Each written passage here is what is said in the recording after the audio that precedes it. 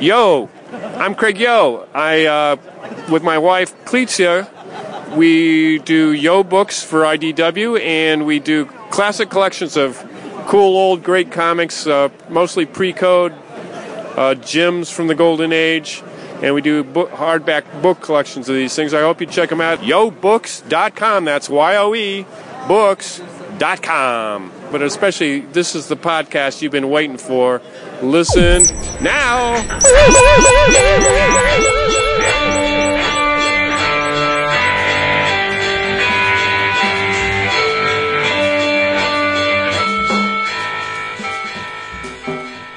That's nice. That was very strong. Was it? I thought so. Okay. Yeah. It's been a long and tiring weekend, so I'm a little shot. I really don't know what would be strong and what would be. I'm so confused. Reined in. So I don't hear the pitter patter of little feet. No. Little delicately manicured feet. Well, he's probably on mute anyway. Oh yeah. Well, the couch. I think the couch is being reupholstered, so he has nowhere to sit. That's he right. Can't record. Well, he could probably sit on the floor. The snowball would still need to be perched on the sofa arm. Get this man a sofa arm. He needs to record. Most people use a mic stand. Not him. Nope. Not him. No. Refuses to use luxury it. Over here. Good God. He can afford the world's best boom mic, and he just shit. I'm gonna put on the ghetto. Put it on the arm of the couch. I'm so bougie. Yeah, he's bougie. Oh, I love him. I miss him. Now, see, here's the deal. When we recorded live 2 episodes ago, they said, I forget who it was in the Facebook, said, I love hearing Jason. Oh, yes. What was he digging at me on? I don't remember. I don't remember what I said that he was jumping on me for. That's like, that was like me when everybody was talking about the end of that episode, and I'm like, what the hell did we say to each other? Exactly. So, yeah. Because we're in the moment, and seriously, and it's not like I wish I had time to go back and listen to episodes, but since I don't listen at all. I really can't. And it's honestly, there's never been a script. So this is all just stream of consciousness, whatever we say to each other, the way we would say it face to face, as everybody witnessed audibly last week. Right. It's one of those things where once I say it, even things that, because I don't write things down. I mean, I write things down that I want to touch on if we're talking about a book. But so if I wouldn't be in the future, please, if you're going to refer to something that was said on the show. You're talking to me? Oh no, you're talking to the audience. Talk to the listeners. Give us a timestamp. Give us something so we know where exactly. Was it early in the night before we started drinking? Yep. Was it later in the night after we've had way too much to drink? So and we need a little bit of frame of reference. Yeah, my brain is like a buffer. When it empties, it's gone. I mean, when I say what I have to say or what I have planned to say, after I've said it, I don't remember what I said. It's gone. I'm moving on to the next thing. I'm thinking about, well, you'll hear. You are, yeah. You'll hear what I'm thinking about, because this, how about that, is 11 O'Clock Comics, episode 548. Damn. And I am Vince B. Oh, you are Vince B. And I am David A. Price. Crickets. And I'm Willy Wonka. No, you're not. You're not Jason Wood because you're not here. You're absent Wood. Because Jason has some kind of requirement that makes him not be here. I don't even know what it is, but he's busy and he can't be here. And that's okay. Dap and I will hold down the fort, bullpen bulletin style, and bring you what you want to hear from the books you want to hear about. I hope. Well, one of them you're probably not going to want to hear about from me, but you're going to, because I've been deficient in talking about this book. And you know where you can get all these books that we talk about week in and week out? Discount Comic Book Service, dcbservice.com, where you, Mr. and Mrs. Comic Book Aficionado, can get all the books you want for less than what everybody else is paying. Now, we're bearing down on the final order date. So this is definitely the last time that you are going to hear these special spotlight picks from us because the new previews catalog is out. That's a sure indication that you have very little time to place your order. But before you do, make sure you... It's directed at me. No, well, yeah, kind of. But listen to this. From Dynamite, it is the further adventures of Red Sonja. I like to think the man that made Red Sonja the fan favorite character she is, Frank Thorne, is present in this volume, as is Roy Thomas, another dude who has a history with the Barbarians. This book totals more than 200 pages, and it is priced at a respectable $19.99, but that's nowhere near what you're going to pay. You can get it for $9.99. Do the math. That's 50% off. You will not find that price anywhere else, including Amazon. Guaranteed. From IDW and Black Crown, it's The House Amok. Written by Christopher Sabela and art by Sean McManus. I can't wait for this book. It's the first issue of a new series. Price is $3.99. Again, you're smart. You know where to go. You're going to bring this home for $1.99. And last, but certainly not least, Dinosaurs, Nick Pitara, sign me up. It is called Leviathan. First issue of which is in this previews order is written by John Layman, and this bad boy is priced at $3.99, the going rate, unfortunately. But you can get it for $1.99. DCBService.com does not mind late orders or order additions, and you get your books all shipped, all safe and secure. Dingy dong. It's the man with the box, my favorite dude, bringing my comics right to my home. DCBService.com. That's it. Nice. I've said all I want to, yeah. You have a thank you, or should we just seg right on into the drink roll call? I think... we should. Well, I do have a thank you. It arrived yesterday. It was the last of my commissions from Heroes. It is beautifully illustrated by the person who's done the album art you're looking at right now, Jonathan Gordon. Is a gift for my wife, and it looks stunning. I will scan it. But I know Jonathan also has posted it on Instagram today, so he may have a image to upload, but I will scan it and post it myself. But like I said, that arrived yesterday, so I want to thank him for. I know he wanted to have it done for Heroes. I was a late request, so I'm absolutely fine with him not rushing through it or having it done by the time we all left Heroes. So thanks to the post office for delivering it. Thank you to Jonathan for beautifully rendering it. And my wife is quite taken aback by it, so thank you. She saw it already? She unwrapped it. Oh, gotcha. I was looking at the meter, and so you commissioned him. He sent it to you. You got it, but you didn't scan it yet and put it up. So I was wondering why I didn't see it.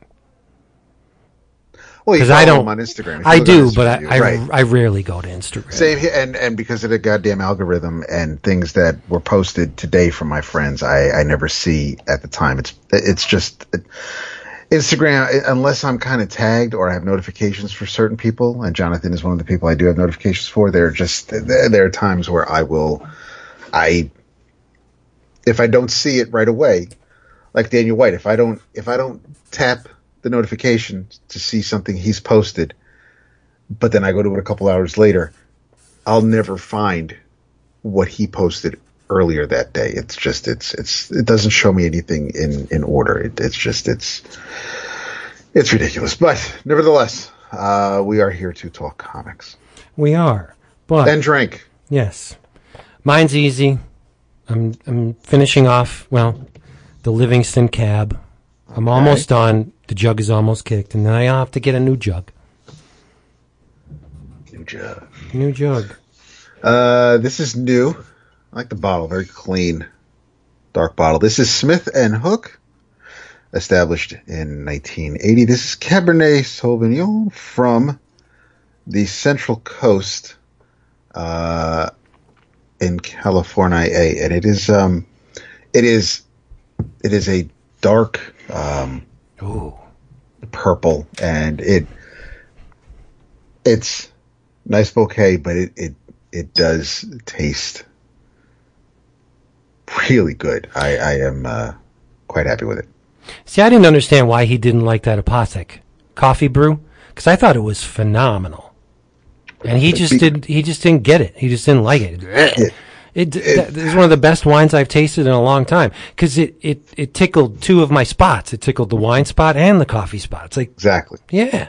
Which is why my wife thought you would really get a kick out of it. Well, she's smart. She knows. Yes. She knows what's up. She married me. But the thing is, there's True that.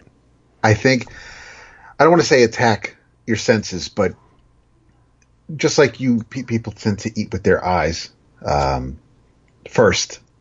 Once you bring that wine glass up, you may smell it, and the fragrance was very coffee-like, but then when it hits your taste buds, what you're tasting doesn't really match what you're smelling, and that could definitely throw somebody off. So I thought it was smooth. There was no sting. It's almost like it's a mellow red. It's just, yes, there is that little bit of a punch, of coffee. And if you are, and we know he is a coffee drinker, but yeah, there are just some things where if your mind's playing tricks on you, it may look great, but it's I love that eat with your eyes. Mm-hmm. I eat a lot of women with my eyes. Oh, absolutely. Which is no, I don't mean. Which is an excellent segue. Is it now? Yeah, because I have been extremely deficient in talking about a certain book, a book that I love, that seems to turn a lot of people off when I talk about it. So I'm going to lead with it just so we can get it out of the way. And then we'll open it up to superheroes and happy stuff and pleasurable reads and non-transgressive stuff. Because did you know that Crossed is back? Only because I read previews. You do read previews. Crossed Plus 100 is back in a series called Mimic. And I read the first issue. It's not going to surprise anybody that I loved it. Okay. But the premise, I think, it's kind of like a George Romero movie. It's, on one hand, it's as lowbrow as can be. There are people getting their stomachs ripped open and zombies chowing down on intestines, heads ripped off, choke on them. It's very graphic, very visceral, very lowbrow. Please them all, right? All horror fans. But there's subtext and concept in a Romero movie. There's social commentary, right? There are more. Should you choose to dive below the surface in a Romero movie, there's tons there for you to chew on. And that's how this Crossed Plus 100 Mimic series hits me. Because if you're a fan of Crossed, everything you love about Crossed is in this first issue.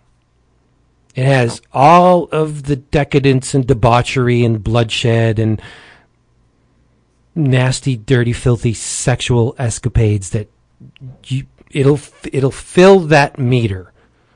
But there's subtext and concept in this issue that I think is brilliant. It's the plus 100, so we're past the time of Beauregard's Salt. Now, I know you didn't read Cross Plus 100, so you don't know who Beauregard Salt is. Salt was a serial killer. Okay. infestation. Before the Crossed outbreak erupted, Salt was a serial killer, a vile human being, disgusting, would kill people and torture them and eat them. He was a cannibal, kind of like Silence of the Lambs a little bit. He's got a little bit of Hannibal in him. He's got a little of the good old fashioned down home family from the Texas Chainsaw movies, but he was smart. He was intelligent, extremely so.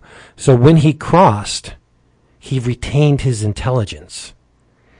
And he saw what was going down. He saw the eruption of the turned, the church face in the vernacular of the infected.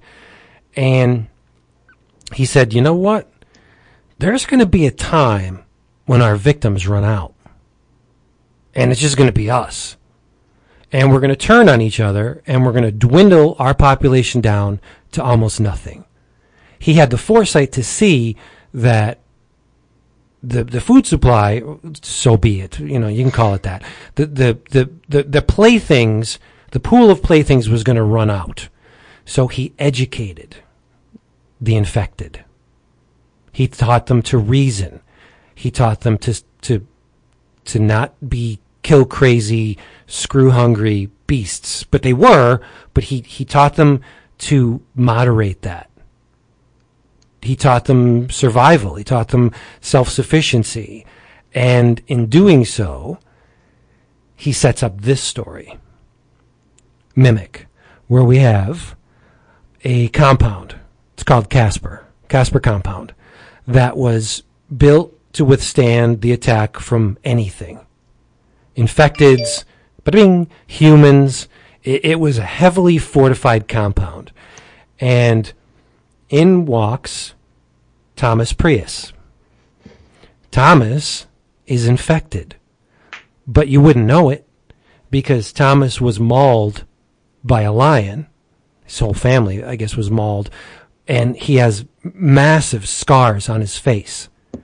The scars hide the cross, the church face, but he is infected, and he was taught by one of Beauregard Salt's inner circle. He named them after the dwarves.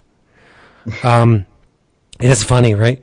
So he infiltrates this compound and he gains their trust to a certain degree. The top tier brass in this compound only trusted the top tier.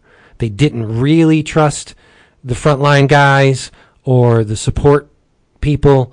And everybody helped out. If you weren't frontline or you weren't support, you were cast out. If there wasn't something that you could add to this community in order to keep it self-sufficient, to sustain the status quo, you were cast out. And this compound initially weathered attacks from infecteds, from humans. I mean, they saw it all, and they won every one of them. But then there was a period where I don't want to say they got complacent, but there wasn't the frequent attacks they had to contend with. In fact, as this story began, for more than a decade, they never really saw a huge amount of action because the cross population was dwindling. And so he infiltrated this compound. They thought he was relatively normal, albeit a scarred individual. He gained their trust. And he left to go on a gathering, a mission. And when he came back, he had hordes of Crossed with him. And they just tear through the compound. They take all of the top tier that were there. Some of them went into a secret tunnel and got out. But the ones that they found, he tied to poles. And he gave the support people a choice. You could either kill these people or it will be done to you. And they go through this litany of flashbacks. Like one woman was, the frontline people had their way with any of the women in the compound. That was their right because they went out risking their lives and they came back and they could take any woman they want as a a companion or just as, a fly-by-night, get your rocks off type deal. If you were a woman in a frontline position and someone and your male picked a support woman and slept with her, chances are you would beat the shit out of that woman or kill her, and it would be looked upon as okay because you were frontline too. Frontline people got the spoils, right?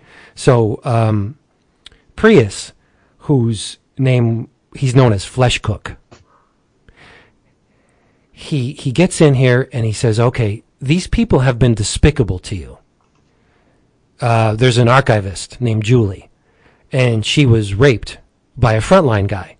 And wouldn't you know it, that frontline guy is now tied to the pole. And he says to Julie, he says, prove your worth. I know you have it in you. This guy wronged you. He took something from you that you didn't want to give him. What are you going to do? And she rips into this guy with the knife, and she doesn't know what she's doing. Like something just snaps, and she kills him. And he's like, a little bit faster than I would have liked, but yeah, you got it. You're in.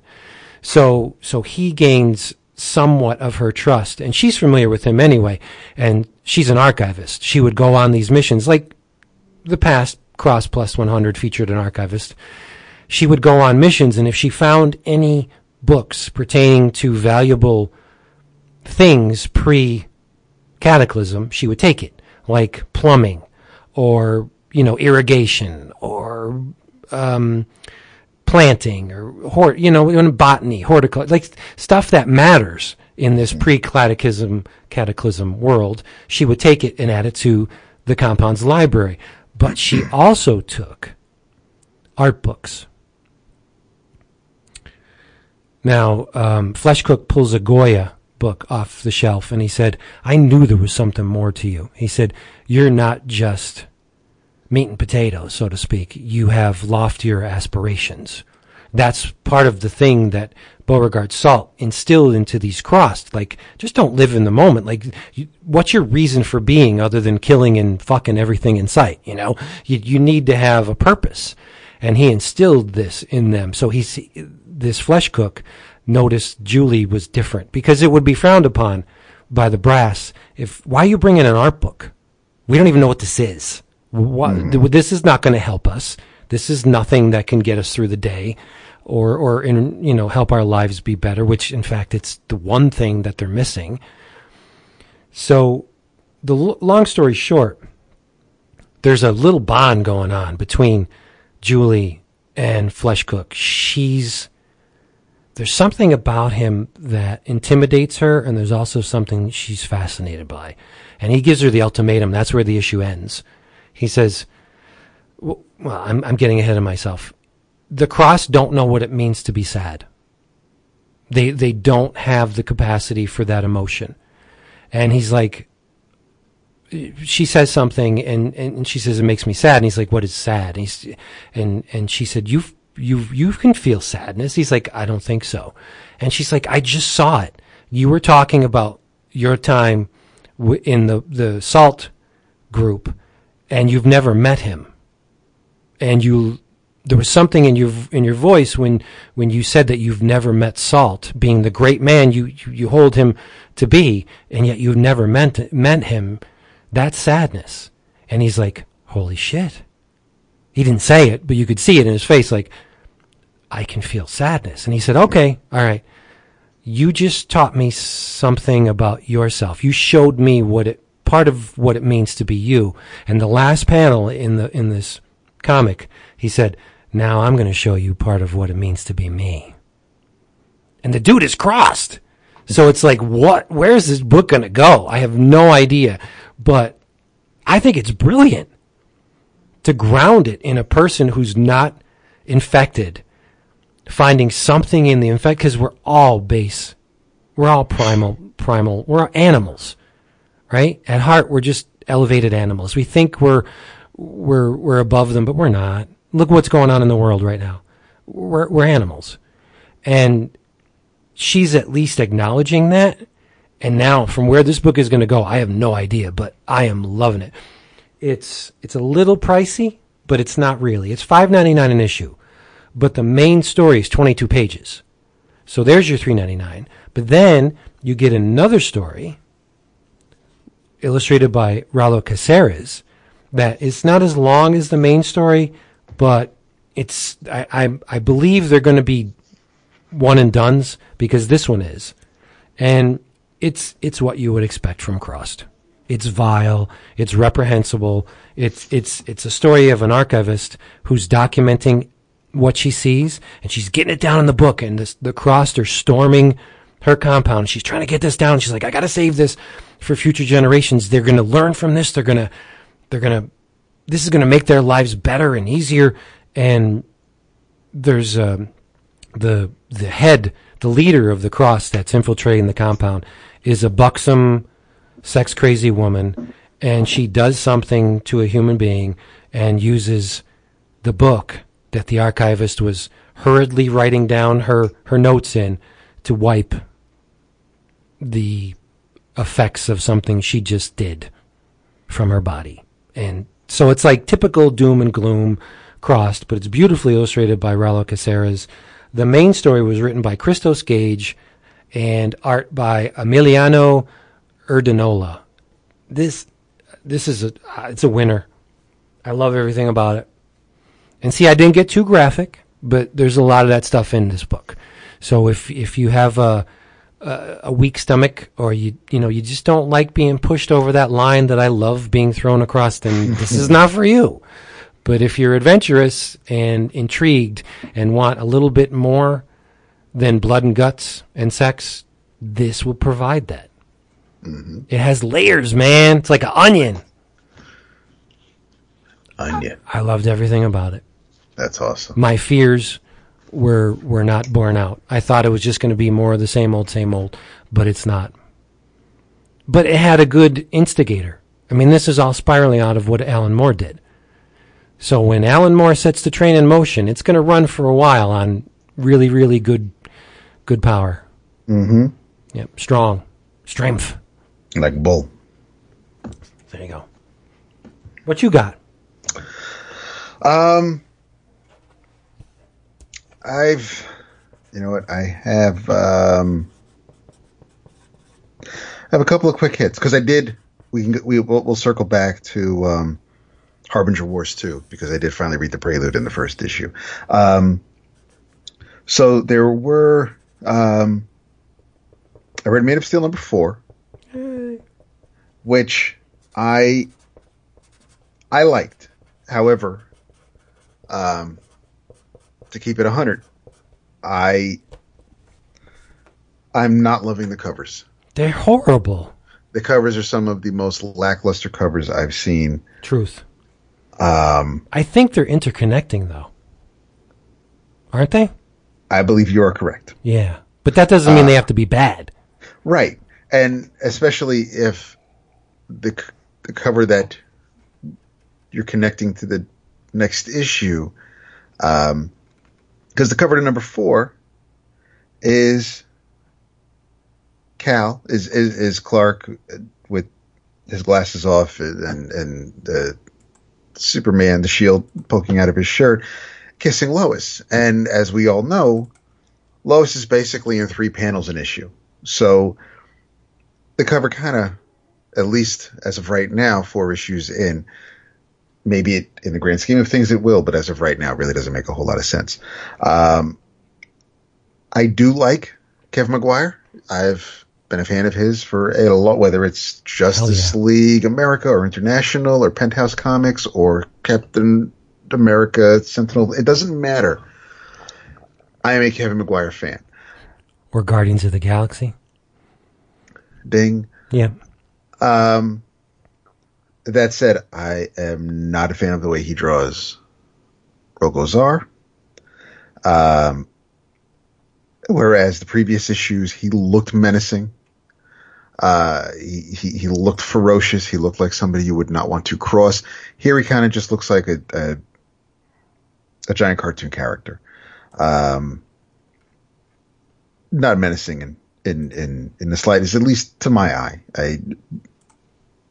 Your mileage may vary, art is subjective, but the The colors aren't too bad. This of course, was written by Brian Michael Bendis, Kevin Maguire, and Jason Fabak for 2 pages, or page and a half if you carry the one, or your artist. Alex Sinclair does your colors. So, again, the expressions are fantastic, because that's what Kevin Maguire does really, really well. The words Bendis uses to come out of Cal's and Kara's mouth, it's fitting. It works. I believe it. What happens in this issue, in the 4th issue, is really the fight from Action Comics 1000. That the end papers from that issue, the end story from that issue, where Bendis was writing that fight, that happens here. We're getting the kind of the before and after, a little bit of the during, but mostly the after of that battle. We do finally find out who it is that Clark and Jonathan and Lois, who visited them in their kitchen. That's revealed, and that person says that I'm here for the boy, and we're going to just, as of right now, I'm just going to go out on a limb and say that Lois and Jonathan went with this person, since they are not present in the main present day story. So you're not going to spoil it? I don't know how this is possible, though. Like, I know it's a mystery and it's a setup, but how? How is this possible? Right? Especially the way Clark is talking to him, as if this isn't a surprise to anybody, really. So yeah, right. He's looking at him. He's like, "Oh, okay." Yeah, and even Jonathan's like, "I forget." So it's just so this is not. I mean, and again, I wasn't current.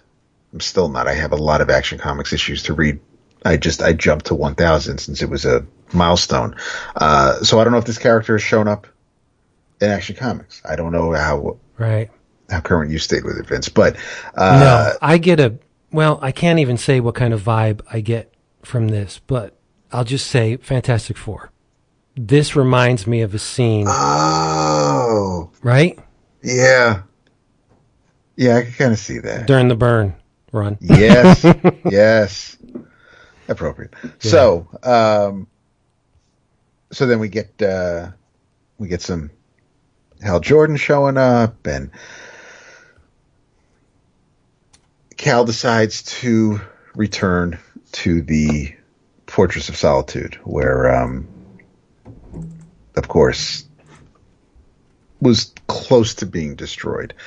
And so Cal and Rogel have not really a conversation. Rogel's talking to the back of Superman's head for the most part. And you can really tell that Superman has had it about to up here with this, and kind of flares up, and we're continued next week in Man of Steel number 5. I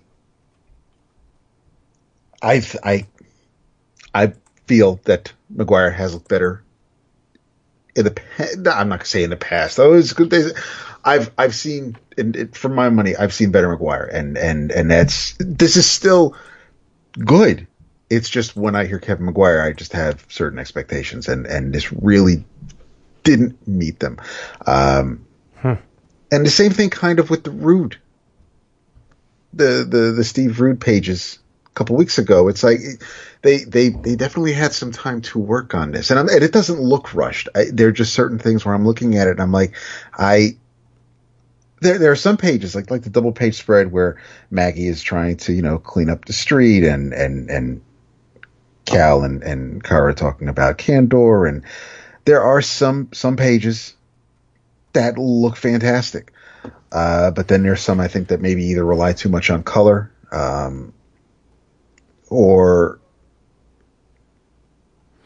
I don't know. There's a lot of what I call domino panels in this, where you'll have an establishing shot, and the panel that succeeds it is very much like the one that came before, with scant differences. There are differences to it, right? But it's all hinged on the panel that came before, and Yes. then the third panel likewise is part of that establishing shot, but with a little something else that distinguishes it from the two panels that came before, but it's still in the same family.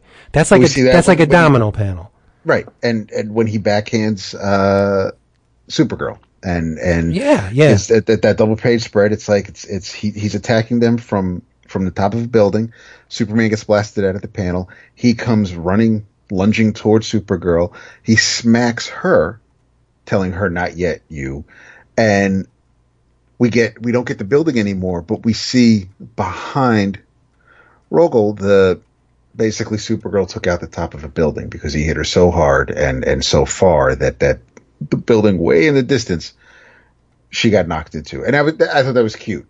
But even the woman falling, that's a domino panel, and the Superman coming in, the same thing. There's a lot of time-saving tricks dumped into this issue, and I think that's probably what I'm seeing, and that is what is holding my eye, and generally, and when I think back to One Punch or anything that I've seen Maguire do in the past, I don't really recall. I mean, the Defenders, the mini he did, there are just certain things where I don't, either they weren't happening or I was completely oblivious to his little tricks back then. I don't remember seeing them, at least this evident. The thing I like best about this issue is the thing you like least, which is, I think his Rogozar is great. Really? Yeah, I think he's awesome. The face is disgusting. It looks like a zombie out of on a 70s movie poster. Like I Eat Your Skin. It looks like a very I think it's great. But does it belong? I just think it looks too clean compared to what came before. No, I don't think so. In my mind. To my eye, but yeah. But what I'm saying is I like the design of it. I think it's very disturbing. It's very effective. It's not the two different color eyes. Stars, I think it works for me. I mean, it is a very it is a face that should stop you in your tracks. Yeah. It's almost like we had this progression. We had the Jim Lee pages, and then we've had some other artists the past couple of weeks do some bang up jobs. We didn't regress with this version. It just it hasn't been. I guess I just don't find it as gritty or dirty here because it's Maguire and that's not his style. So it's his Superman's great. Yes, absolutely. And there are, so, I mean, Zar fits aesthetically with the way Maguire has everything else in the book. And it's not like he stands out. He doesn't look bad. I'm comparing this to the previous Zar artist, and that's where it stands out. But in context of this issue, with the way everything else looks by Maguire, it's very fitting. I'm not a fan of that version. His Kara is a little weird too. Her face is a little weird. Like when she scratches the when she says Candor and she's got it's just a little weird. I don't think she's attractive enough. I mean, she's cute, but she's not. When I think Supergirl, I think va-va-voom. But all in all, the weakest pages are the kitchen pages. Which is which. But at least we got a little bit more. Yes. Than 3 panels. Right. I don't know. I'm just not feeling this. I'm not feeling this Man of Steel. I want to love it, but it's just, I don't know. It's like There's nothing really compelling me to read it other than Bendis being at DC, which is a really big deal. This could have been written by anyone. And when I say that, Bendis has, I'll use a Jason word, he has a cachet. When you think Bendis, you think a ton of amazing stories from Marvel filter in to the equation, right? Amazing run on all new X-Men, great Guardians, Avengers, right? That's the preeminent Bendis vehicle. He had a phenomenal run on Avengers. This just feels like it could have been written by anybody. Mm-hmm. There's nothing really special about this so far. I may be expecting too much, but it's okay. I didn't expect okay from Bendis. I expect holy shit from Bendis. I don't know. The fault may be mine in wanting too much or expecting too much out of the guy. But having just read, and I'm going to get to it, having just read Bendis's Guardians of the Galaxy, that is far superior to this. And I'm not looking at the big picture. I'm looking at issue by issue. Bendis's single issues on Guardians are much more enjoyable than this. This just seems like him finding his footing. And that may be what this is. This may be Bendis is just working out the kinks and trying to get acclimated to the DCU. I don't know. But this is not wowing me so far. Can you say it's wowing you? No, it's not. It's not knocking me on my ass, but he's got a long leash. This is. Oh, this sure. Is, yeah. I'm with you. It's Superman. It's, I guess better to get your feet wet on a 6-issue miniseries than the main ongoing title. But depending on how the Superman and the Action Comics stories veer in different directions, this is this could just be the launch pad for both of those. So instead of I'm sure they have a plan and it all makes sense. But I think it's a great idea. Well, I don't want to say it's a great idea. I think it's neat that for Bendis's first big story with a character like Superman, that he's going to have some knock you on your ass artists, and that's a great thing. Would this have been better as a big thick ass anthology? Maybe, but I think it doesn't. I think a more uniform or cohesive visual counterpart to his story would have definitely. It didn't have to be weekly. They could have double shipped. Sure. If you want to get it out fast, then do 2 issues a month. Look at Marvel. Marvel does. I mean, when you fall behind on a Marvel book, you're talking a stack because it comes out twice a month. Right. Why not? There was some lead time, right? They could have had 1 or 2 artists get a big head start and just, because what is this, a 6-issue miniseries? Yeah. There you go. A competent team, given enough lead time, could do 2 issues a month. Marvel has shown that. They don't stick very long, but this isn't very long. This is only 6 issues. So, and I say only 6 issues, not being the guy behind the drawing table drawing this thing, but if you're in the business, that's what you do, right? You've learned ways to get it out. So why couldn't they have like 1, worst case scenario 2 artists do a double ship on this, and there would have been that cohesiveness to it that I think this lacks. This is all over the place. We've seen how many artists so far? It's on issue 4. I think we've seen 4 artists. No, 5 because 5. The second issue had 2 artists in it. That's it had crazy. It had what? It had the Shayna and the Brood, right? Yeah, it's crazy. Or 6, counting Fabak. That's nuts. That's insane, right? You just mentioned big, thick-ass anthology. I did. And you know what that brought to mind? The What? recent reportage of DC and Walmart joining forces, and DC's going to publish 100-page anthologies with, I believe, new stories. They'll probably be short, but there's going to be a new story in each one for $4.99. I am erect. That me too. I'm going to scoop these things because Fuck yeah. if you look at the covers, there's a nod to the past with the 100-page giants. Yes. Yeah. I love looking for. I mean, I didn't get any this time around at Heroes, but I love looking for those old 100-page giants, those dollar issues, whether it's Superman Family or World's Finest, and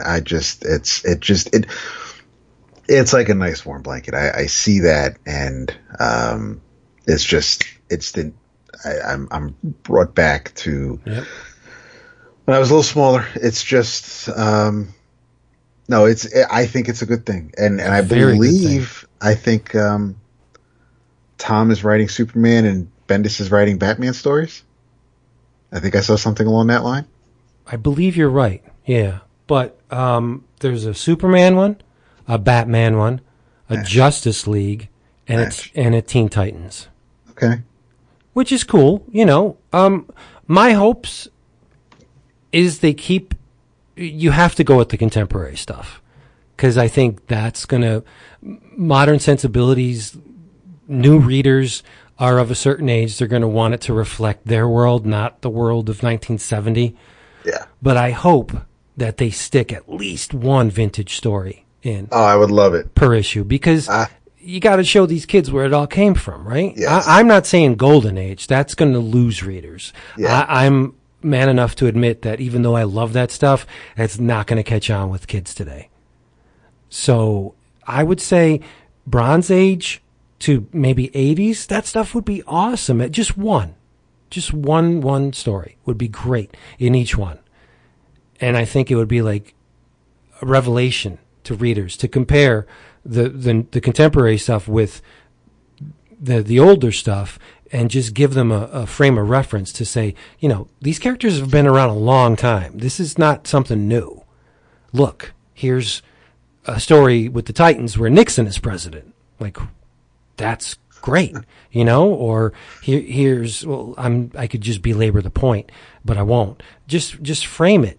Show them the after, which would be the bulk of it, and the before, just to give them some kind of reference point to say, wow, these characters have legacies. They've obviously been important to a whole bunch of people because they've been around a hell of a long time. This character's older than my dad, right? Let's show them that. Mm-hmm. But needless to say, at $5 a pop, I'm in on all of them. Yes. If I'll read them, give them to my kids to read when I'm done, or, you know, somebody else who's interested, and maybe I'll bring them to work and just happen to leave them somewhere like Daniel White does.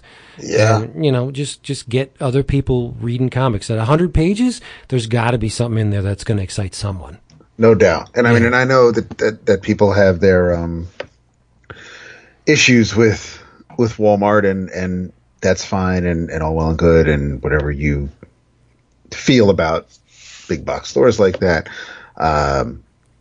I also think Walmart serves a purpose to a degree, but I'm there for a few things here and there anyway. I have no problems also making my way to wherever they're going to have these comics set up.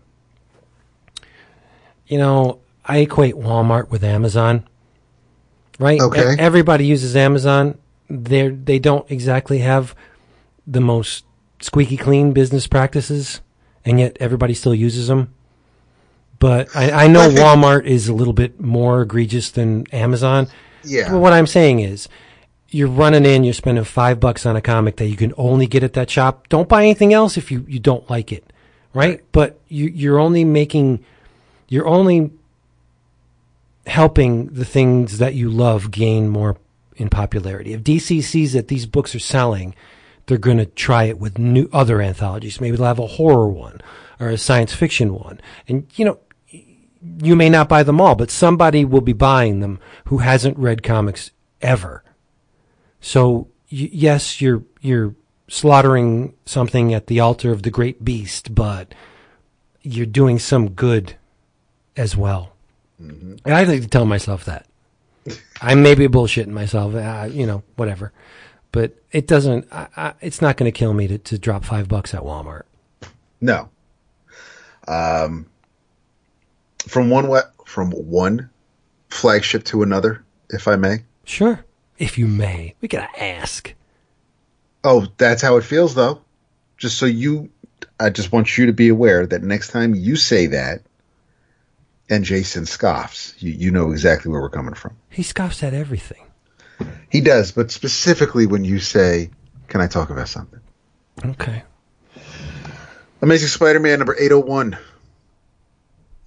Woo-hoo. Written by Dan Slott. Art by Marcos Martin with Munsta Vicente. Joe Caramagna on letters. This was a nice. There's some good closure here. You read that fast. I did. Thanks for going on along with Crossed, but no, seriously. Dude, I don't. I seriously don't blame you. I really don't. No, I read it when we were trying to find out if Jason was coming tonight.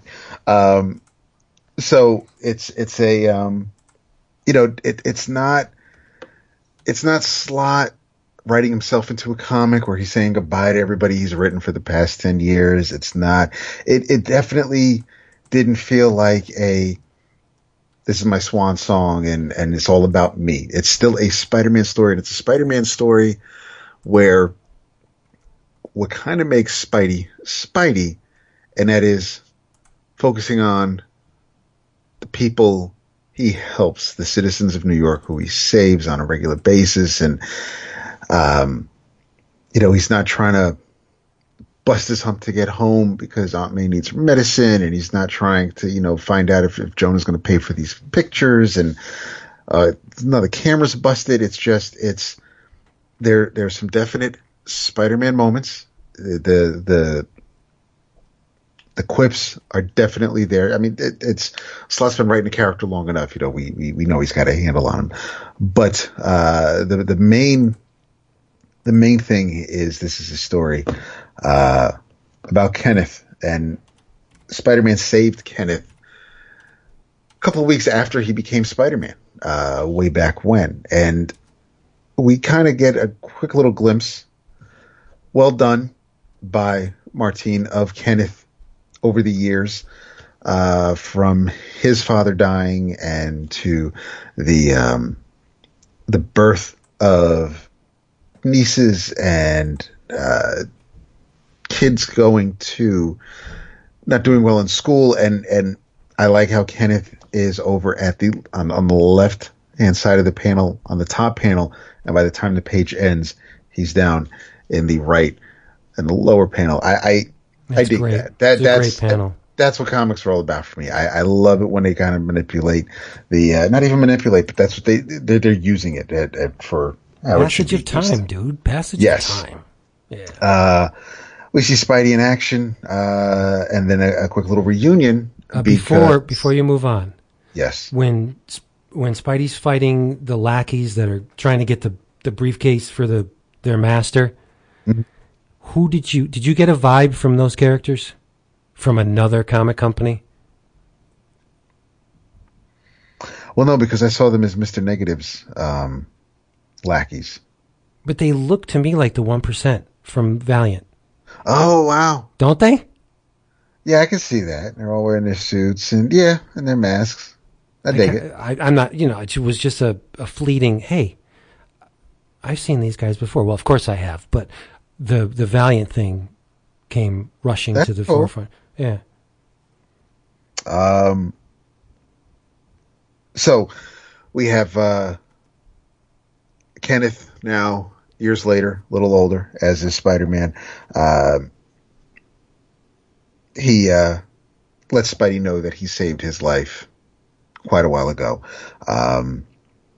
And Kenneth is there with his niece, who isn't too impressed at all with Spider-Man. She would have much rather have seen someone like Thor or Captain America or Black Panther swoop in and save the day, because when they save the day, they save the entire world, and Kenneth kind of has to. She's crazy. She is, and so he has to lovingly smack that taste out of her mouth. So he lets her know just what kind of good Spider-Man does, not just every day, but to the world, because everyone is the world of someone else. And we get a quick little glimpse of Spidey swinging away past, of course, the water towers that are just everywhere in New York somewhere, and that's it. All we get is a nice little piece of graffiti on one of the water towers that says Slott was here, and we get a little. It's weird. A short letter. Normally something like this, and they've done it with every issue. I think that was a big deal. Normally for something like this, you'd get the covers of every single issue that Slott has written, but we've been there, done that, seen it. You'd need a whole other issue just to have little small thumbnails of even every variant for issue 800. So we just have a nice little letter from Dan about how much this work has meant to him the past 10 years, and that's it. I thought it was a great end note to for the most part, a really stellar Spider-Man run by one writer. And it's this is going to go up there with David's Hulk, Byrne's Fantastic Four. There was something special in a lot of what Slott has done with Spidey, and there were some downs, but sure, most of it was ups. We can speak. I could speak from experience as far as, and it wasn't a down for everybody, but there were downs because there were months where I wasn't reading Spider-Man because I wasn't feeling it. So the Parker Foundation thing was poop. Parker Industries was poop. I just don't like that. Disagree. Yeah, no, I didn't either, and I know that some people did, and that's cool. And if that's we all knew that it wasn't going to last, and bully for you for sticking with it, and then seeing where the payoff was. I knew it wasn't going to go anywhere. I knew Spidey wasn't going away, so when it does reset, I can always come back. Right. But if you haven't read the past few months of Spidey, and you're all about collecting 801st issues, that this is definitely the one to get. I need this one. Gotta get my collection, yo. It's a very small collection. Well, yeah, I think it's just this in Action Comics. So, Detective? No, not yet. No, is it? No. Yeah, I think it is. Maybe. Is it? I don't know if it's in the 800s. Anyway. But I will say, the top down of the Rhino hitting the wall. Oh, that's glorious. That's masterclass right there. It is. That is masterclass. Yep. The whole page is great. It is. Specifically that image of the Rhino and then him running up the wall. And the bricks are broken in what looks like a spiderweb pattern without being a spiderweb pattern. It's amazing. And vibrations from him hitting the wall. It's fantastic. It's Martinez never had a problem with fucking around with perspective like that. And you know what? It's his style, so it works. And I know you love flat colors. Mm-hmm. And this really, because the colors are, for the most part, flat, when you get things like Electro, and just the way he manipulates when Munster comes in with the colors, it's just, they just work so well together. I was really, really happy with this issue. It's a definite note to go out on, and I think back of other writers who may not have been able to kind of go out on their terms, like Byrne's last Fantastic Four issue is one that comes to mind. But this was a joy. If you ended at 800 because that was the end of that story, then make sure you get back to the shop to pick up this one. Yeah, and it was all encompassing too. He subtly made it all inclusive, like with their girlfriends, and he didn't leave anybody out, which is. And he didn't slam it down your throat. He didn't say, Spider-Man makes the world safe for everyone, gay people and you know what I mean, and trans people. And Jews. Yeah, it just works for everyone. I think this issue is. I'm not going to say it's equal, okay, but I think this issue is on a level with The Kid That Collected Spider-Man. I can see that. It's one of those stories where you read this. It doesn't have any ties to anything other than the characters that are in it. It's a great character piece about Spider-Man and the people he affects. That's the same thing as The Kid Who Collected Spider-Man. Yeah. It's a great issue. It's a great issue. It's a super solid done in one issue.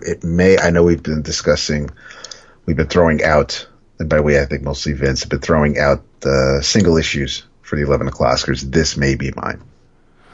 It's going to be hard to top this one. Because how do you top a phenomenal, amazing Spider-Man issue? It has it tugs at the heartstring, being that Spider-Man is my favorite superhero. Not my favorite character, my favorite superhero, right? I've been with Spider-Man longer than even the Fantastic Four. Mm-hmm. And I just love Peter Parker, Spider-Man. And this is a fitting tribute to that character from someone who wrote it for 10 years. Yeah. Wow. And it's Spider-Man. It's not Superior Spider-Man. It's not Scarlet Spider. Right. It's not Iron Spider. It's no Spider-Man. Gimmicks. And you don't see Peter at all, because even in the origin, it's first person. So it's him talking with Ben and May. It's him at school. It's him getting bit.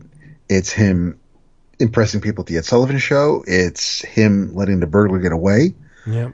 It's him finding out Ben was shot, and then it's him finding the burglar. And you don't see Peter at all, not even in a mirror, not a reflection. You see his hand, but that's about it. Well, yes, right. That's about it. So it is a fantastic Spider-Man story. It's a fantastic final issue from Dan Slott. So yep. And needless to say, I will not be continuing with Spencer and Otley. I'm not going to give them a chance at all. I gave them one chance. See, I'm being hypocritical. I gave them a chance with the Free Comic Book Day. Right. I did not like anything about that.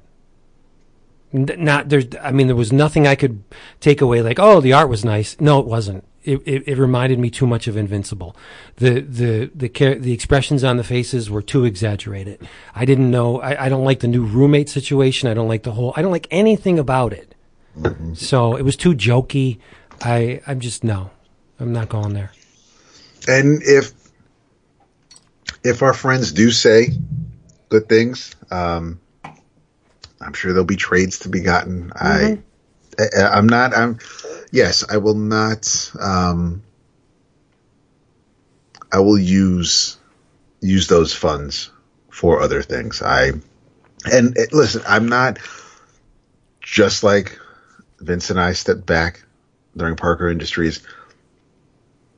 If you loved Invincible's look and you love the art for this, great. If you loved Spencer's Superior Foes and you think you can never get enough Boomerang, so you want him to be Spidey's roommate, then this is the book for you. That's great. It was like a Marvel Adventures more than anything else. I wasn't feeling it. I wasn't feeling I wasn't feeling Peter. I wasn't feeling like the roommate situation. They're just Yeah. See, I enjoyed Superior Foes right. because it was so different and Yep. it was jokey, but I took it as an aside from the regular Spider-Man, which it was. Mm-hmm. When you bring the aside to the main course, it doesn't work. Right. No. And the art was better on Superior Foes, in my opinion. Yeah, I think Lieber did because of the subject matter. I think Right. he was the right artist for that. He tackled it well, and I have no problem with Superior Foes at all. And but yeah, there's just again me with the expectations. And I think to some degree I kind of get where Spencer is coming from or where he's trying to go with some things, and I've read enough of his work that I have some sort of idea, but yeah, there wasn't really anything appealing. The little bit of the hint of potential threats and big bads, and I'm good. I'll come back. Yeah, yeah. I don't want to dump on Spencer, but I think Superior Foes was the only thing he's ever written that I enjoyed. I tried Morning Glories, hated it. I did not get far in Morning Glories. And I mean, so I don't follow him at all. Right. The inroad to his Superior Foes was Spider-Man. So I tried it and I enjoyed it, but that's it. I didn't really, I wasn't along for the ride in anything he's ever written other than the first 3 or 4 issues of Morning Glories. I was like, oh my God, I can't read this. I just didn't like it. And it got so much buzz too, which is why I tried it. It was like, nope, not for me. But whatever. But what was for you that you've read recently? I have a huge crush on Bendis's Guardians of the Galaxy. You don't say. I don't. I really can't encapsulate in words why.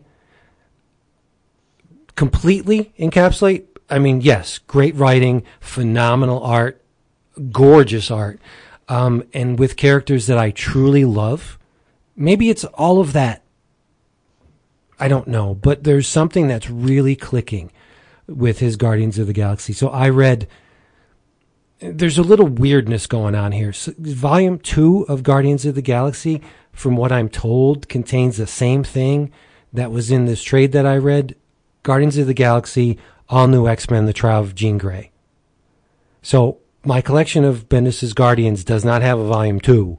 It has this All New X-Men Guardians of the Galaxy split, which is okay.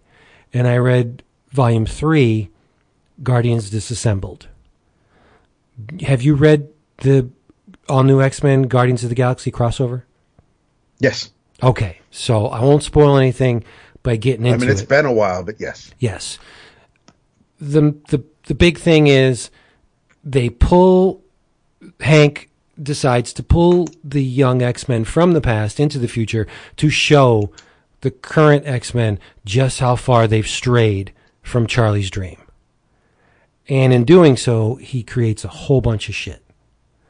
Not the least of which is the fact that this person in Jean Grey that was responsible for decimating a huge chunk of the galaxy, killing untold millions of people when possessed by the Phoenix Force, is now back. And so the Shi'ar want to hold her accountable for her crimes. But it's not the same person. She's been extracted from the past before she ever did all this bad stuff, but it doesn't seem to matter to the Shi'ar. And they hold a council with Spartax and the Badoon and the Kree and all the major players.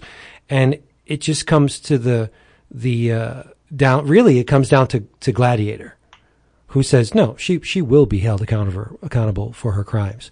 And he's so hell-bent on bringing young Jean Grey to trial that he's not listening to logic or reason.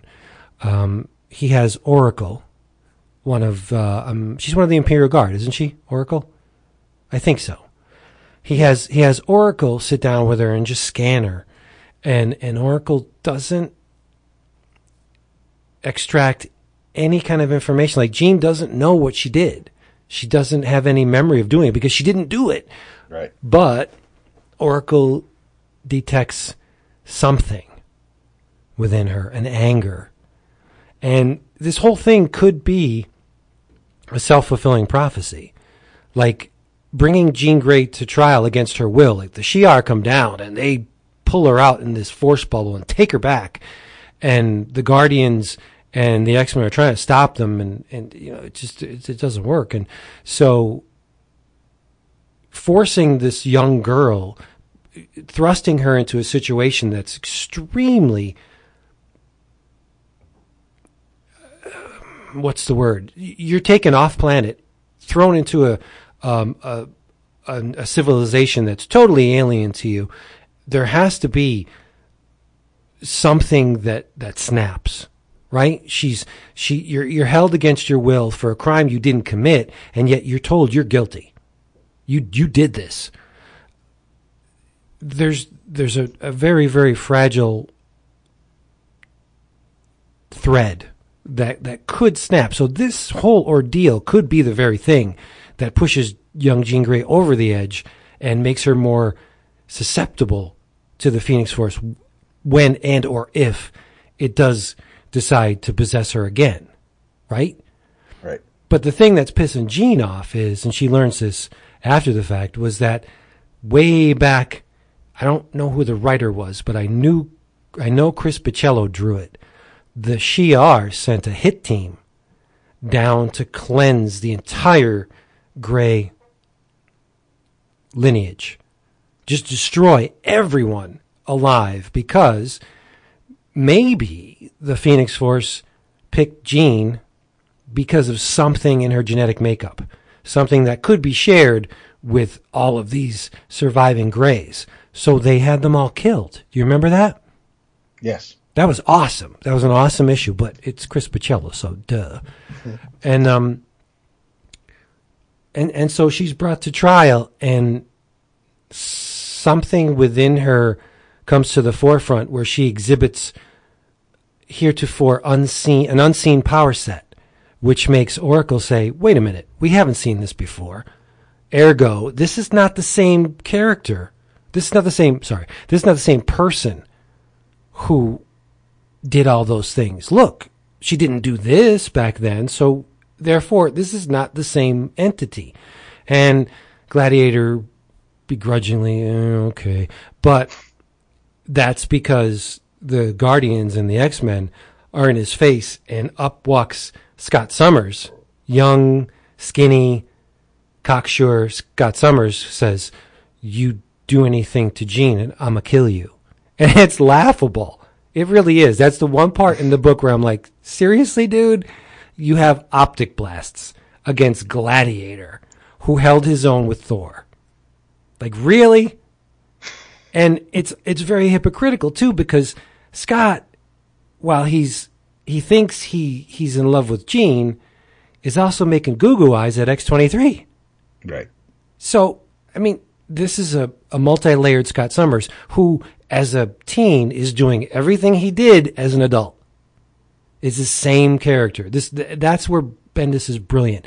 And I thought the pairing of Scott and Laura was stupendous.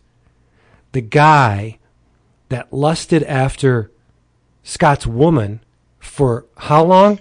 Yeah. Genetically is now, I mean, Laura has roughly the same DNA as Wolverine, right? Yes. So Scott is in effect paired with the very person who wanted to take his woman away. Mm-hmm. That's just, I mean, you can write it, but you can't make this shit up. That is brilliant. I think that is so smart.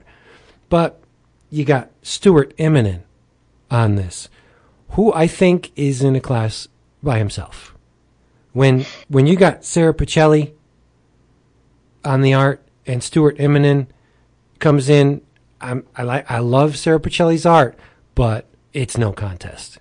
Like, Immonen is in a bracket way, way, way far above her. Sure. Yeah. His layouts are just impeccable. His figure drawing is godlike.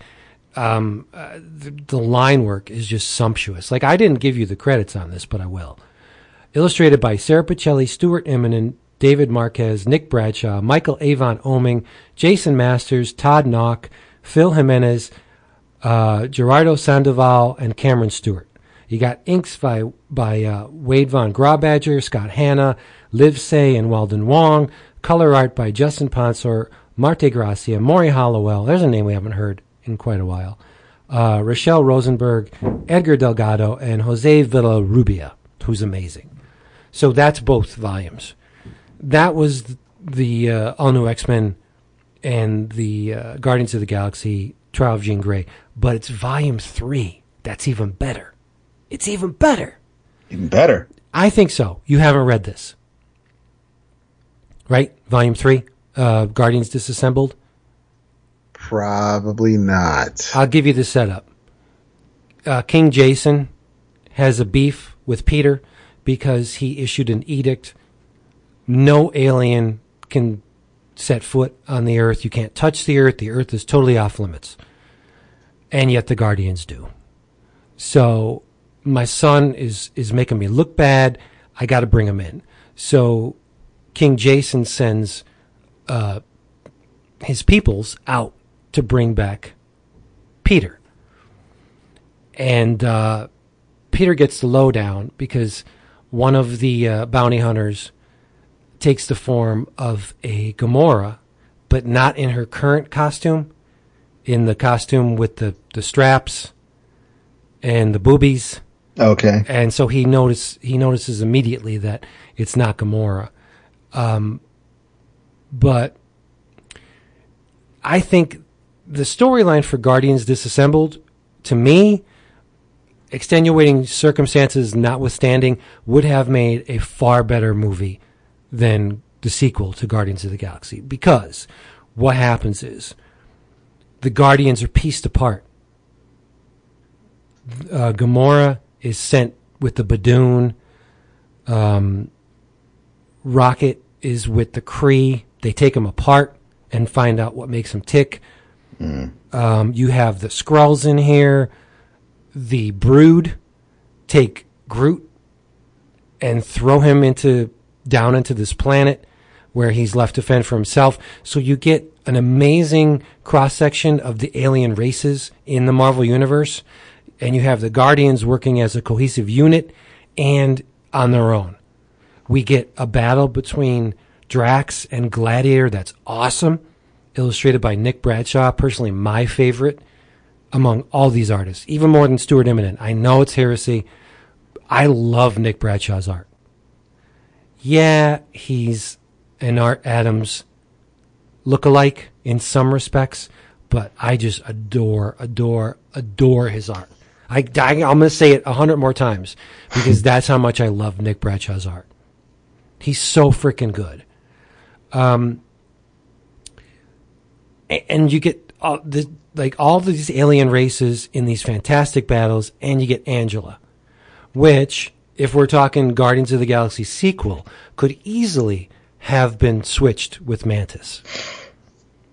If they had a Mad-On to introduce Mantis into the Guardian chronology for the movies, the escapades of Angela could easily have been Mantis. Mantis is very proficient in fighting. So is Angela. Mantis is not Heaven's, hit woman, but the audience wouldn't have known that. It wouldn't even have been a factor. They found Angela floating in space. They could have found Mantis floating in space too. You didn't even have to bring Infinity into it. I just think this would have made a phenomenal movie without that Ego the Living Planet bullshit. That just confuses things. Because if you get that rare person that saw Guardians 2 and said, wow, I want to read some of these comics, when they pick up the Guardians and they see King Jason of Spartax, they'll be like, who's this? This is not Peter's father. That goofy guy in the movie was. It just muddies the water. That's my opinion. I don't understand why they did what they did in making it Ego. Why? What's the point? Right? It just kills me when they make these changes for whatever reason, and they eliminate possibilities for future movies. Now, if you got Ego, the living planet, in Guardians 2, you can never have Quasar in the movies. At least the Quasar that was in the comics. Right? Because you don't have Ego. And the same thing goes for like the DC side. They're not exempt in doing that stupid Doomsday thing in Dawn of Justice. We'll never get the Death of Superman movie the way it should be with Doomsday. Right, the way it should be, yeah. Right. And the same thing with Ragnarok, because they felt the need to put Hulk in the gladiator costume in whatever scenario that was. I didn't see the movie. We'll never get Planet Hulk now. Well, we would never get that the way it should be anyway, because we wouldn't get Silver Surfer. So no, there, but that's, there are, but yes. if they waited, we may have gotten Silver Surfer. What's going down now?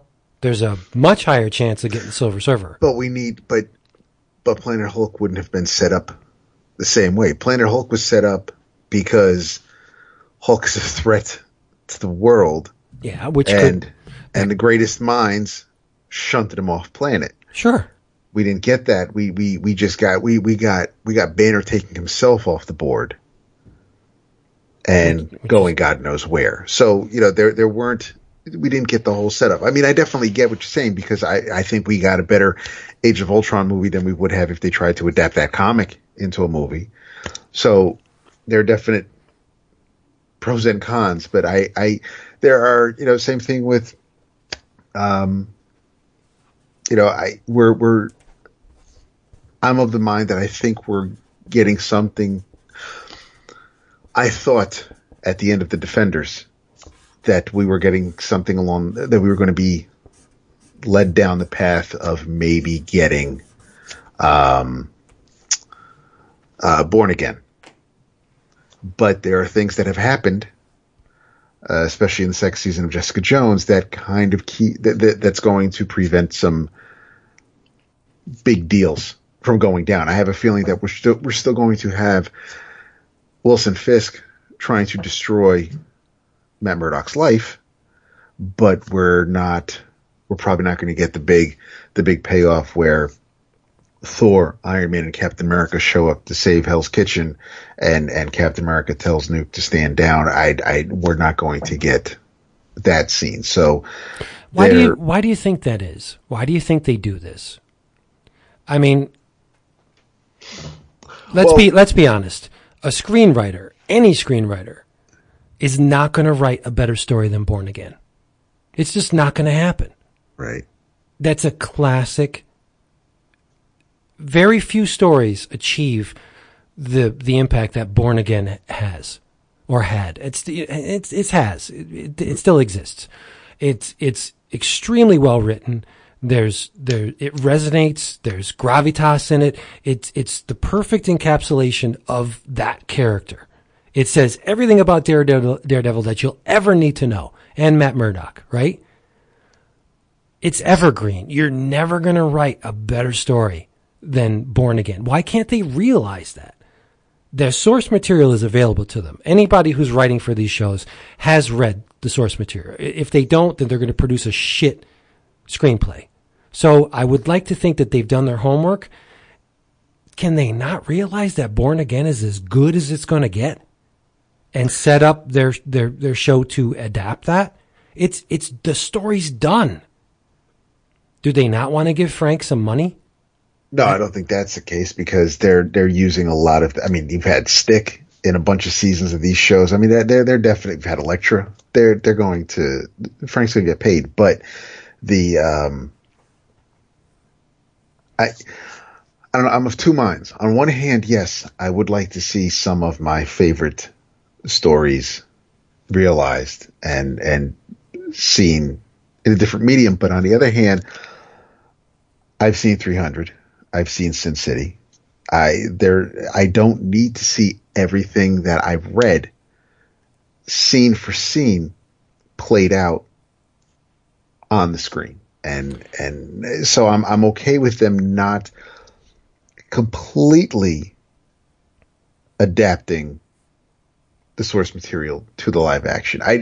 Yes, I absolutely shake my head and scratch my head at some of the tweaks that they made and decisions that they've had, like with Teenage Mutant Ninja Doomsday. And there are just certain things where it absolutely boggles my mind that, we don't, now granted, I haven't seen the Captain Marvel movie, so I don't know if we're actually going to get Marvel and the Supreme Intelligence. I don't know what's going to happen because it's going to take place in the past. So I don't know if Carol Danvers ever meets Marvel. I don't know if Rick Jones is going to show up in the Marvel Cinematic Universe. So I don't know if maybe another Kree alien gives her powers, or because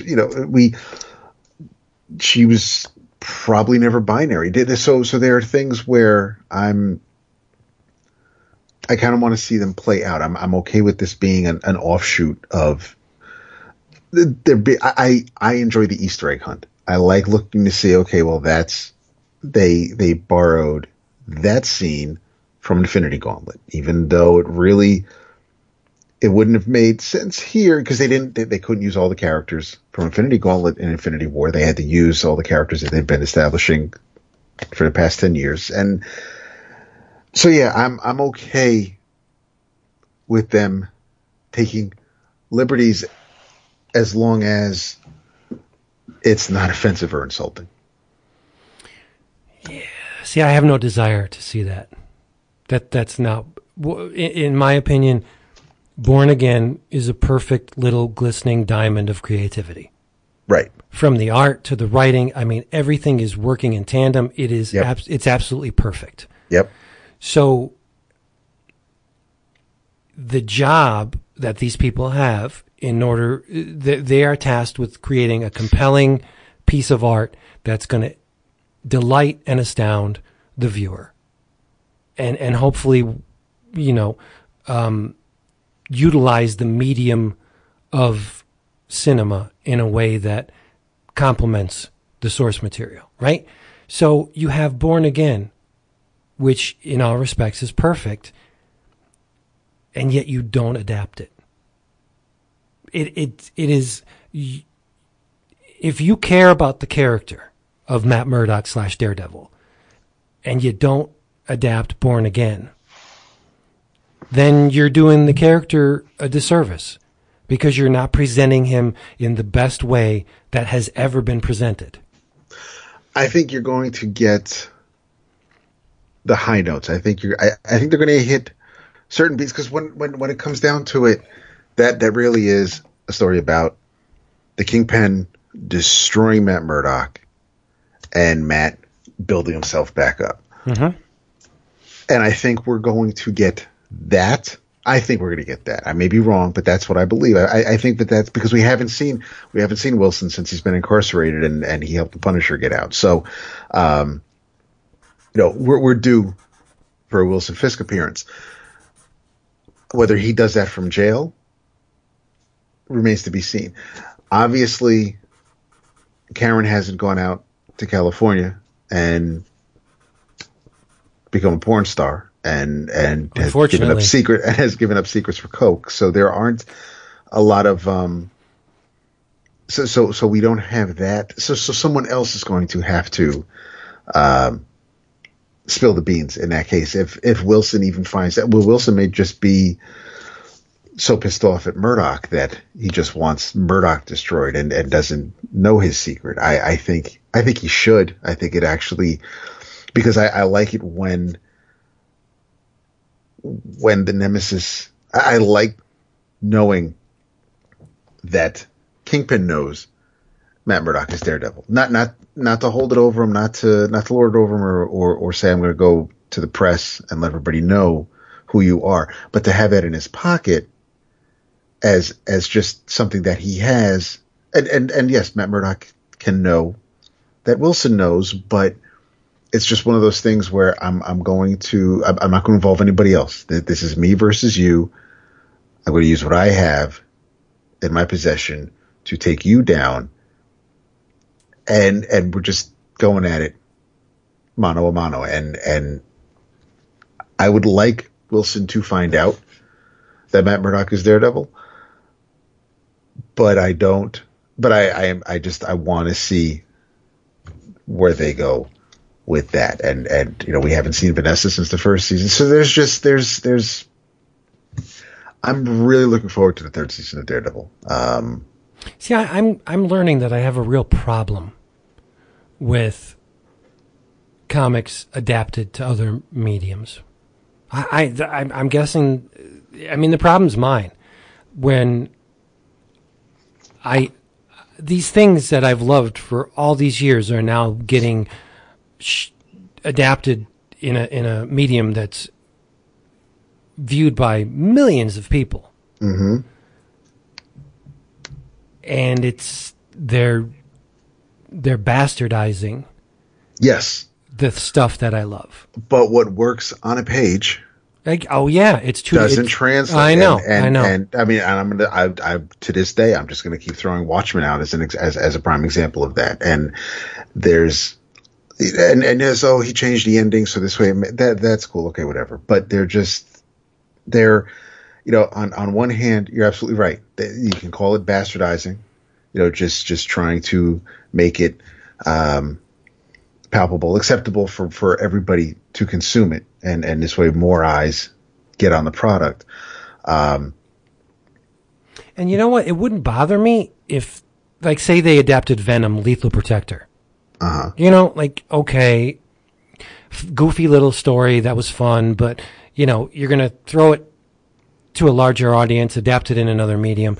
Yeah, have your way with it. It's really it's not the high point in sequential storytelling, right? It was fun, whatever. It's just this little thing. But for the small potatoes, I really don't care. But if you're going to do Daredevil and you're not going to do Born Again, I'm not going to beat the horse. But you also have to set it up. You can't do Born Again right out of the gate. No, but I think at this point in Daredevil, they could do Born Again. Yes, and like I said, at the end of the Defenders, when the season, the end of the 8th episode, when that series was done, after the credits, we see Matt Murdock in a cot. Sitting next to him is a nun who says, "Tell Maggie he's alive." Sweet. There you go. But, right, so I don't know. It's very frustrating for me to watch these things. It really is. I learn it with every new TV show or movie. There's something from the get-go that doesn't sit right with me.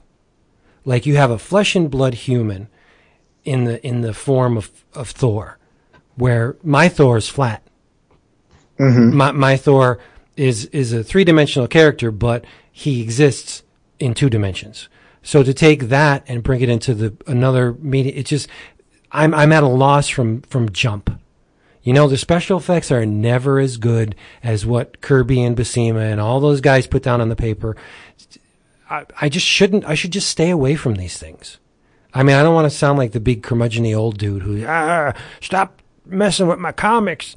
But that's basically what I am, I guess. The transition is never seamless for me. I'm finding more and more that I need this stuff less and less. You guys love it, and I'm happy for that, and you can talk about it the entire episode if you want to. I'll be glad to listen, but I don't need to experience these things anymore. Sure. No, I get that.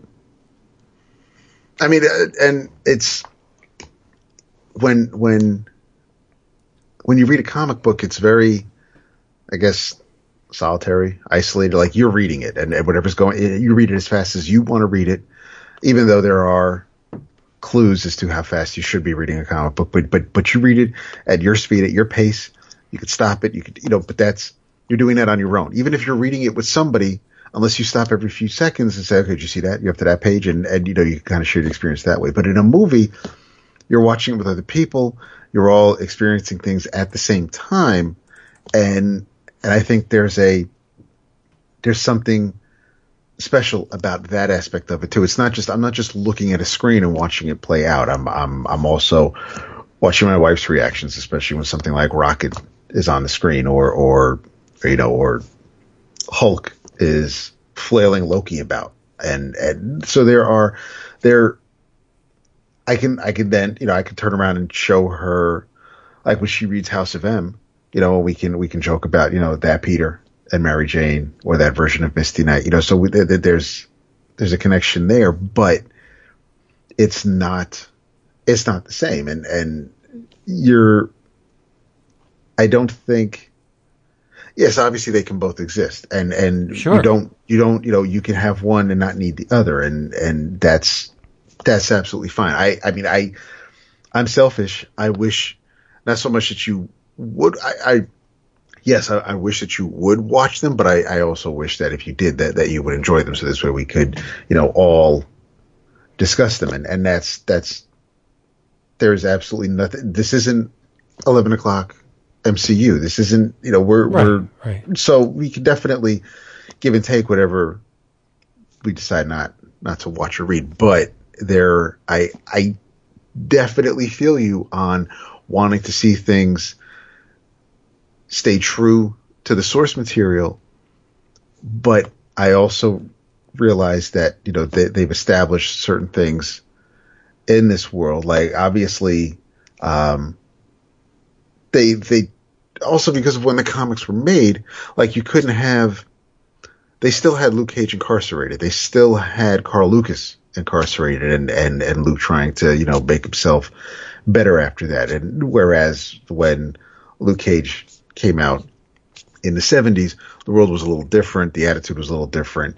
Same thing with the Punisher. This Punisher isn't a Vietnam vet. Frank Castle's not a Vietnam vet. He's a soldier, but, you know, there were definite, you kind of had, same thing with Iron Man. Tony Stark wasn't in the Korean War. He sold weapons, obviously, and he was injured in an attack, and still kind of made the suit the same way. So, I mean, they stayed true to, they kind of stay true to the core. They just have to tweak the outside layers of the onion, and that's just, yeah.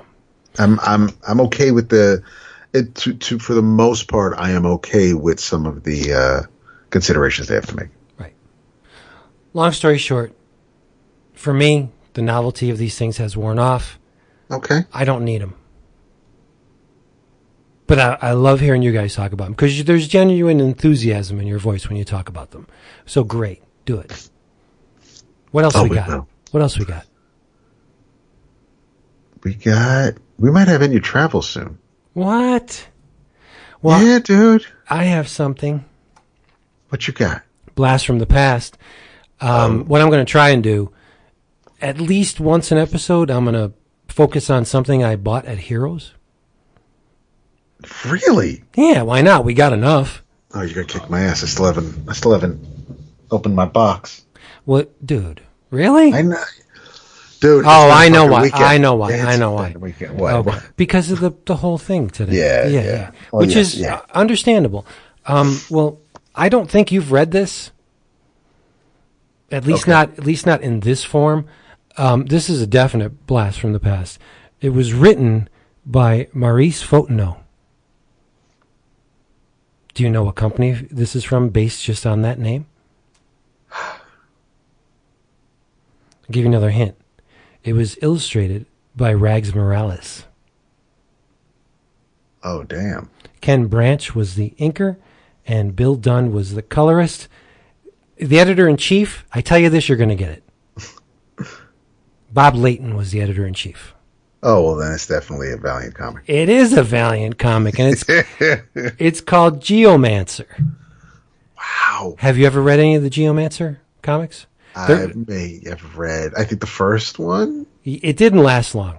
No. It only lasted, I think, 8 or 9 issues. I bought 1 to 5 at the show. I now have the whole run. Yeah, big deal. But We didn't catch this when we were reading New Valiant because we're old and we forget things. But the name of the Geomancer in this series was Clay McHenry. Oh, snap. Yeah. And the name of the Geomancer in the current Valiant universe that died was Kay McHenry. Yep. So it was a nice nod to this series, which, I had read as it was coming out, but didn't remember. And it's a cool little Easter egg. But Clay McHenry was a disgraced police officer. He got in with a crowd of officers that was doing things that they shouldn't be doing, being badge-carrying, protect and serve officers of the law, and he and his partner paid the price. After a while, they were like, we really shouldn't be doing this. This is not good. I just got into this, for a little bit extra scratch, but it's becoming too much now. I want to get out. But what happens when you get into a situation like that, when there's people involved in it other than yourself, getting out is not so easy, especially when you're breaking the law, which all these officers were doing. So those that stand to lose the most from you getting out, you're a wild card. We don't know if you're going to talk to somebody. We don't know if you're going to go to internal affairs and tell them what's up. So you know what? You're going to die. So these cops take it upon themselves to eliminate Clay McHenry and his partner. But what they end up doing is Clay's blinded in the ordeal. Takes a bullet to the temple. It just grazes him, but he's blinded, and his partner is crippled. And so he leaves the force. He's out, but the earth, it whispers to him, and enter Gilead, the Eternal Warrior, who is the Fist and Steel, directed by the Geomancer. And Gilead says, "You're the one, dude. I don't believe it. I don't see what makes you so special, but you're the Geomancer." And Clay's like, "I don't know what you're freaking talking about." And he's like, "Okay, here's the book." And something happens where the earth whispers to Clay, and he's like, "Oh, I guess there's something to this." And I love the character of the Geomancer because it is the heart of the Valiant universe. Yeah, you have Exo, who's cool, and the Eternal Warrior, who's this stalwart emissary of trying to keep things in balance. And you have, at this point, you have Turok and Rai, and they're all just great characters, but they all serve the Geomancer. Without the Geomancer, everything falls apart. Mm-hmm. And I'm thinking, what if the Valiant universe was real? The Geomancer, now, if he existed in our world, would be shitting bricks. With all the rollbacks on these environmental laws that we're seeing, and the Geomancer would be fucking freaking out. It'd be Armageddon. There'd be shit going down like you would not believe, but that's only make-believe. And so is this. But this series is so cool because, number one, illustrated by Rags Morales, who looks pretty much as fully formed as he was on his great DC work. Like his Hawkman, this is as good as his Hawkman. Oh, wow. Yeah, it's different, but his figure drawing is amazing. He draws Clay McHenry like a brick shithouse. This guy is huge. His forearms are like legs. Damn. Yeah, he's gigantic. And you could tell that this was a product of the 90s because Clay walks around. He's got a do-rag on, and it has runes written on it. He wears, for whatever reason, a down jacket, a down vest, and it's pink. That's a good look. He wears a pink down vest with a black T-shirt with a peace symbol on it and jeans and what I guess amounted to Timberlands back in the day. Like he's got like work boots on, and he's got his pants all rolled up. So he's got gloves without fingers, I don't know why the Geomancer needs gloves without fingers, but he wears gloves. It's so 90s, right? And then you got the Eternal Warrior, who is also built like a brick shit house. And he has this blue spandex on, but he wears a leather jacket. So this could be your Wonder Man. He's got this goofy ass costume, but I love it. I love everything about it. And there's a rise of necromancy in this thing. Somebody is out for the Geomancer, this shadowy, cloaked figure. And most of it is just Clay coming to terms with his new role. And he and Gilad going back and forth like, you're not worthy. Yes, I am. You're not worthy. Yes, I am. They're going back and forth. And, say what you will. Clay doesn't really have superpowers, and he's holding his own against the Eternal Warrior. Like, how is that possible? I don't know. Yeah, this is a great little series. And you get the psychodrama. Clay's past comes to haunt him. He sees he was married, but the woman left him. And he sees the woman being taken by this cloaked figure who then becomes his cousin, Elliot Zorn. And the cousin tries to screw him over. He invites him to his villa. And he tries to take the book of the Geomancer as if the book alone would make you a Geomancer, which that's not how it works. Right. He who possesses the book is not the Geomancer. The earth has to choose the Geomancer. And you ain't chosen, buddy. But it's comfort food for me. I love the Valiant universe. The Geomancer is one of my favorite characters, depending on what time of the week or what day of the week you ask me. But I do have an abundance of love for Valiant. So anything works for me, Valiant. And this is just, it was just fun. Like I got, issues 1 to 5 for 50 cents each, read them in one clip. And it just made me happy to read this stuff. It's good comics. They're wordy as AF. I mean, it'll take you a long time to read each of these issues. But in addition to the main story, like I love seeing the American entertainment ads. Yes. The hot books. And you can order all 41 zero-hour books for $50. We'll send them all to you, and they're great, and they're going to live forever, and no. No, they're not. It's amazing. Another thing that's great about this, and this is something that I've said I wanted to do multiple times. Longtime listeners will realize that I've said this.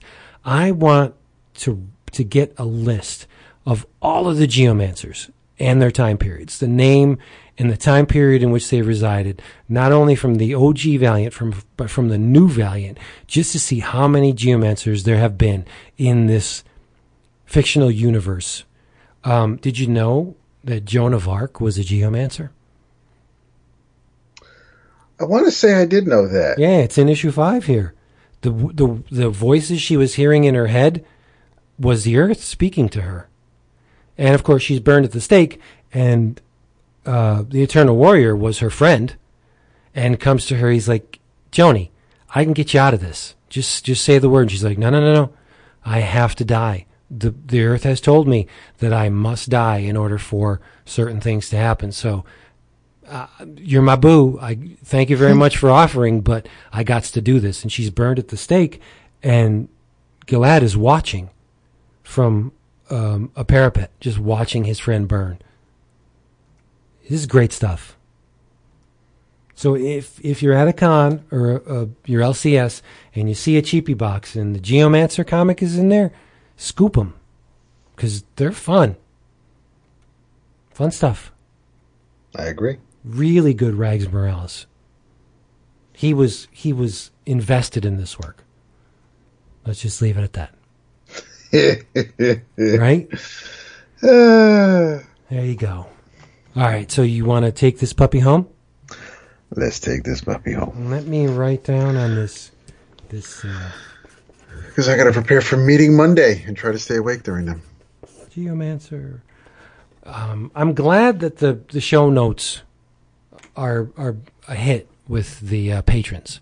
And what do I mean about that? Well, if you're not in the know, what I do with each episode is I write down show notes. I For a long time, I did it in a little notebook. Nobody saw them. But I said, hey, how about if I write the show notes on a backing board and then include it in our patron care packages? And people seem to like it. Dap's going to put a little piece of his skin in future boxes. Jason's going to cut up the parasol, and you're going to get an actual piece of fabric from Jason's parasol. It's a good thing.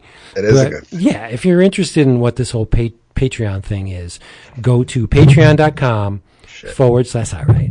It's not all right. One was okay. Two is not good. If you're interested in this, it's okay. What this Patreon thing is all about, go to patreon.com / 11OCOMICS, and you will be smacked in the face with a minimal amount of stuff because you're not a patron, and most of the stuff is for patrons $5 and up. Like, that's the baseline.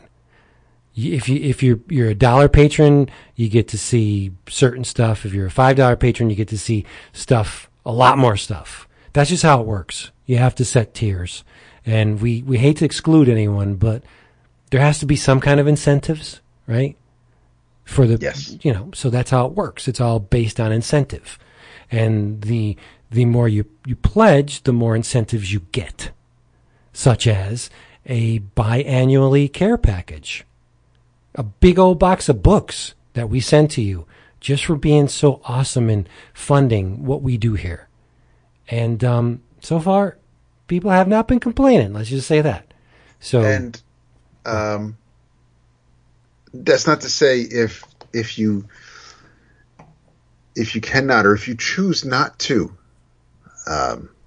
support the show in that way, if you wish not to be a patron, you do still benefit, because this episode in particular is, even though it is sponsored by Discount Comic Book Service, you're getting an extra one this week, and you are. And the episode we'll record during the week with all three of us will be our book of the month, which the patrons voted on. But once the patrons vote on the book, we let everybody know so they can all pitch in if they feel like it. So that's again, it's we have the incentives, as Vince talked about, but hopefully everybody benefits. Yes, that's the thing. The patrons support, and they lift everybody up. Everybody. So that's we are genuinely indebted to all of you. Listeners, you don't have to be a patron. We are in your debt for just listening to this, coming on our 11 O'Clock Comics Facebook page and contributing that way, or being on the Twitters or wherever we are.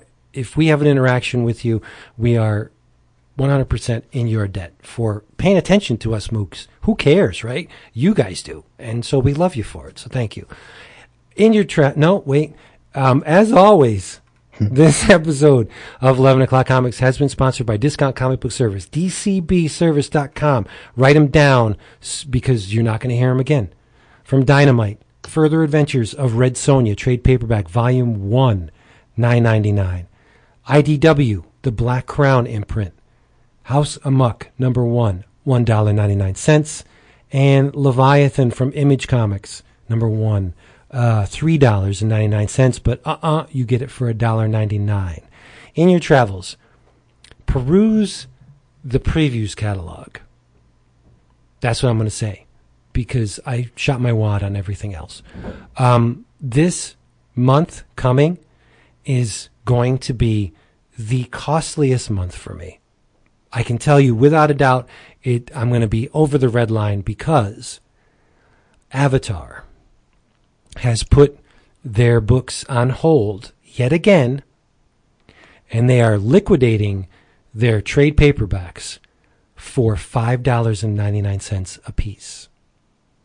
And the one solicited in this previews is Hickman's God is Dead, volumes 1 to 8. I love that series. I don't have the complete series. To get it for $5.99 a volume, there is Max Brooks' Extinction Parade, both series, for $5.99 a piece. Night of the Living Dead, 3 volumes for $5.99 a piece. It's crazy how much. Yeah, and so I'm paging through the previews, and I'm like, this is going to be a light month. And I get to the Avatar section, and I see all these books for $5.99. After discount comes like $4 and change. To get a $20 trade paperback for $4 and change, get out of here. I got to order them. I'll get rid of my single issues, keep the trades. No brainer. So check out your previews, make your order, and then watch our previews videos on the Patreon thing, because we do them every month. We get a little video of what we're interested in or excited about, and we vamp. We go through it, and it's fun. So that's my In Your Travels. Look through your previews. And I will. Well, I'm looking through the previews I still have to order from. In Your Travels, catch up on Mr. Miracle, like I did. And issue 9 is a kick in the taint.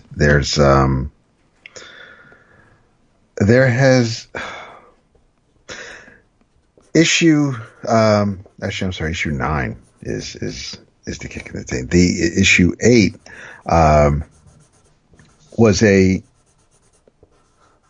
really, I wasn't going to say fun because of some of the things that happen in it, but it's a cool take on Scott and Barda doing their parenting duties, and while one is handling business on Apocalypse, one is home with Jacob, and vice versa. That is a really good, loving family type issue. Issue 9 is basically Mr. Miracle and is sitting across the table negotiating with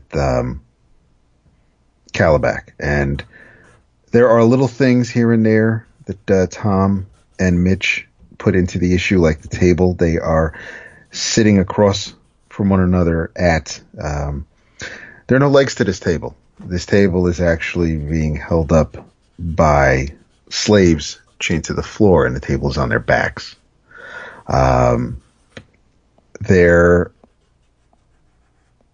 are some really interesting conversations in this issue, in issue 9, but the last page is what really kind of hit me in the gut. So that I'm not going to spoil. It's just something that you need to see, and there's some really almost heart-wrenching moments in the issue leading up to the last page. But definitely, if you haven't, we've talked about it plenty of times in the past.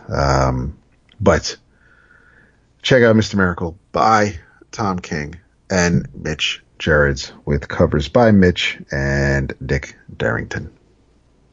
Sweet. You think the kid's going to make it out of the series alive?